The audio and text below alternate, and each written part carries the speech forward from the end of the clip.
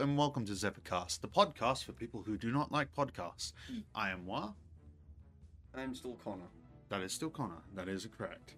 I've been thinking of an idea to do for a one-shot or a mini campaign that I think you might or you might completely hate it and might not want to do it whatsoever. Okay. The idea of me is to do, not so much, you know how Minecraft has a hardcore mode, right? Yeah. How would that translate into Dungeons and Dragons well, do you think? You die, I kick you out of my house. Pretty much. That's a one way to look at it.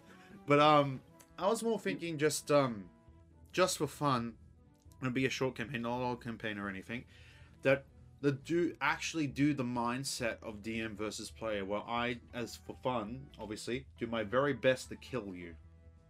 The party. Obviously while maintaining fairness. Yeah, because I was about to say, Yeah. Because otherwise, if I just rocks fall, you die. yeah. I think that's what a lot of people forget. When they go into that contest, they think, "Oh, I can beat the GM if I do these things," and no, you can the GM can just point at you and say you die. Yeah, but I was thinking like getting you guys to do 2 or 3 characters written up for this campaign, and literally telling people who want to do it, because you obviously I will make it fair enough if you don't want to do this, if you don't want to join, but making it that more than likely you're gonna die at some point. I don't mind dying, but just make the monsters like incredibly tough. Like yeah, that doesn't sound like my kind of thing, as I'm not really good at building combat stuff. Well, combat builds. Well, I think it was more that if you go into direct 1v1 with a monster as a party, you're probably gonna lose.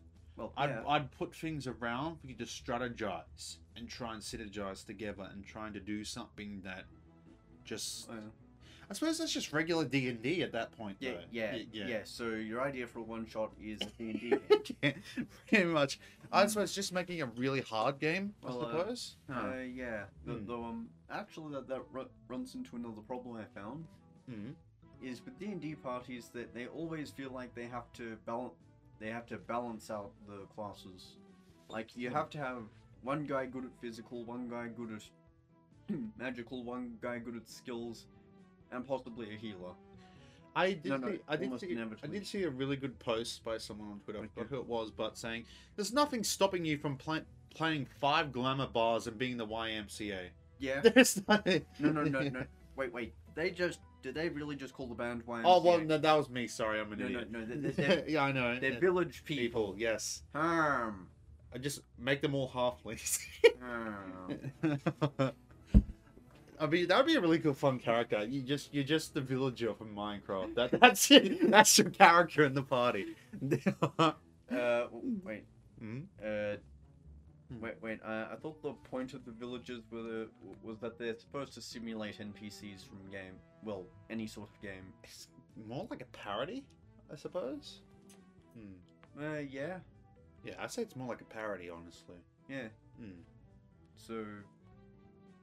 So, going back into just the main topic, how would you run just a really hard campaign? Don't think I'd be into it, sorry. You just don't reckon you'd be able to do it? Oh, it's not that I'd be unable to, it's just that I don't think I'd like it all that much. Like, I suppose, like, there's alternate rules in Tomb of Annihilation called Meat Grinder Mode. Oh, fun. Yeah, I think that's your reaction. I just don't think that's your thing. Yeah. Which is, like, completely reasonable, honestly. Yeah, weirdly enough, it's because, I think the reason I don't like it is I'm sort of detached from my character's actions, like, no, that's not my achievement, that's an achievement of some stranger. Oh, okay. So you more attribute the attributes you do making as a player to your character more so than you. Yeah.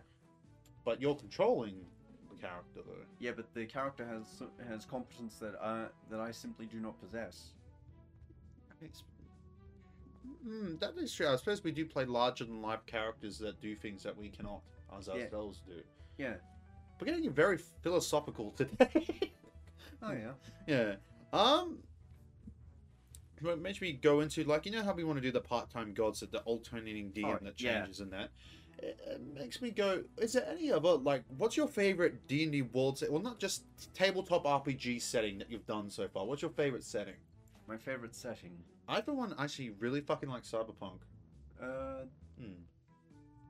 Don't know. I found Glorantha starting to grow on me.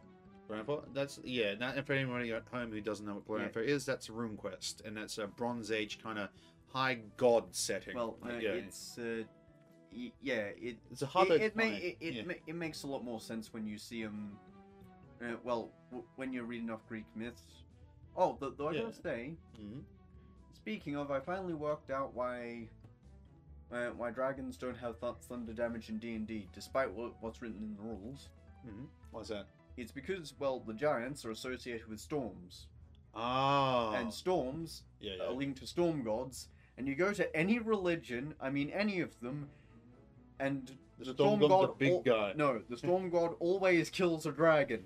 It's like the initiation phase for a storm god. Just baby Zeus sitting there. Go kill dragon. No, Zeus killed a dragon. Yeah. Did he actually? I don't remember that tale. I can't remember which dragon, but still. Fuck it. I actually want to look that up and see if he actually did do that now. So, thinking about other settings, I think Redwall could be a really fun setting. Oh yeah. I remember. Redwall is like kid. Everything is really small. It's in the human world, but all the animals are smart and intelligent. Like you got field mice as a knight and stuff like that. Meaning you end up with some serious height disparity, which means badger characters are actually supposed to be slightly terrifying. Like, that would be like a final boss could be the badger. No, as in, the badger is usually an ally, but just a very big one. Oh, very scary one. Because he's the barbarian of the party. Yeah. Kind of. Yeah. Well, and also it's about 3 times the size of the rest of the party, but still. It makes it really hard to design a dungeon. If you do design dungeons. As a cat pretty much has to take up about 20 tiles. Christ. Cats are scary. Yeah, I think that if I did run Redwall, there'd be some animals I'd just go, no, not in this campaign. It's very... If I remember correctly, a cat is actually a classic villain in it. Yeah, I think, because cat would just eat all your allies all the mice. Occasionally you'll find an ally cat, but still, cats are pretty much their version of dragons. I am very excited to run Mutants and Masterminds as well, which is a superhero setting. Just for the fact that I want to shove as many tropes and cliches into a game as possible. It's... Even to the fact that you have generic Superman in the world, and then you might do some alternate reality shit, and there is evil Superman. That's called Ultraman. Yeah. Or Bizarro, depends what you're talking about. But still, but yeah, actually with Mutants and Masterminds, I find the character creation process to be incredibly flexible. Like it covers pretty much just any kind of character you'll get in a Silver Age superhero setting. I want to do just the cliche Mutant Minds, but if I ever did a second one, which I most likely will, I'm going to go back to that system. I want to do a superhero setting set in the universe of The Boys. That could be fun. Right. My character's probably going to become depressed real quick.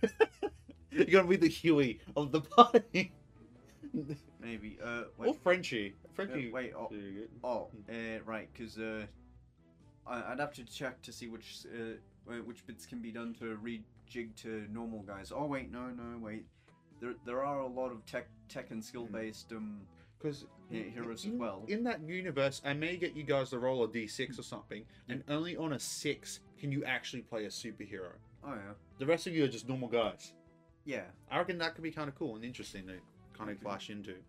But it makes you really think, like, should I have the same characters? So I just do a different continent? Or, well, I suppose in the Boys universe, it's in America. Yeah. I mean, in the comics, you have Russia and all the other shit. Yeah. But in the universe of the Boys TV show, it's the Serum. Like, spoilers, sorry. But America's very important for that. Yeah, very much so. Well, I believe that's all we have time for today. Please check out the links down below. You find YouTube channel, Discord, all that kind of schnaz. And I will see you in the next video and the podcast, which will we probably be recording right away. Oh, cool. Okay. I think it'll be right away. Anyway, that's how time works. Until next time, ta-ta for now.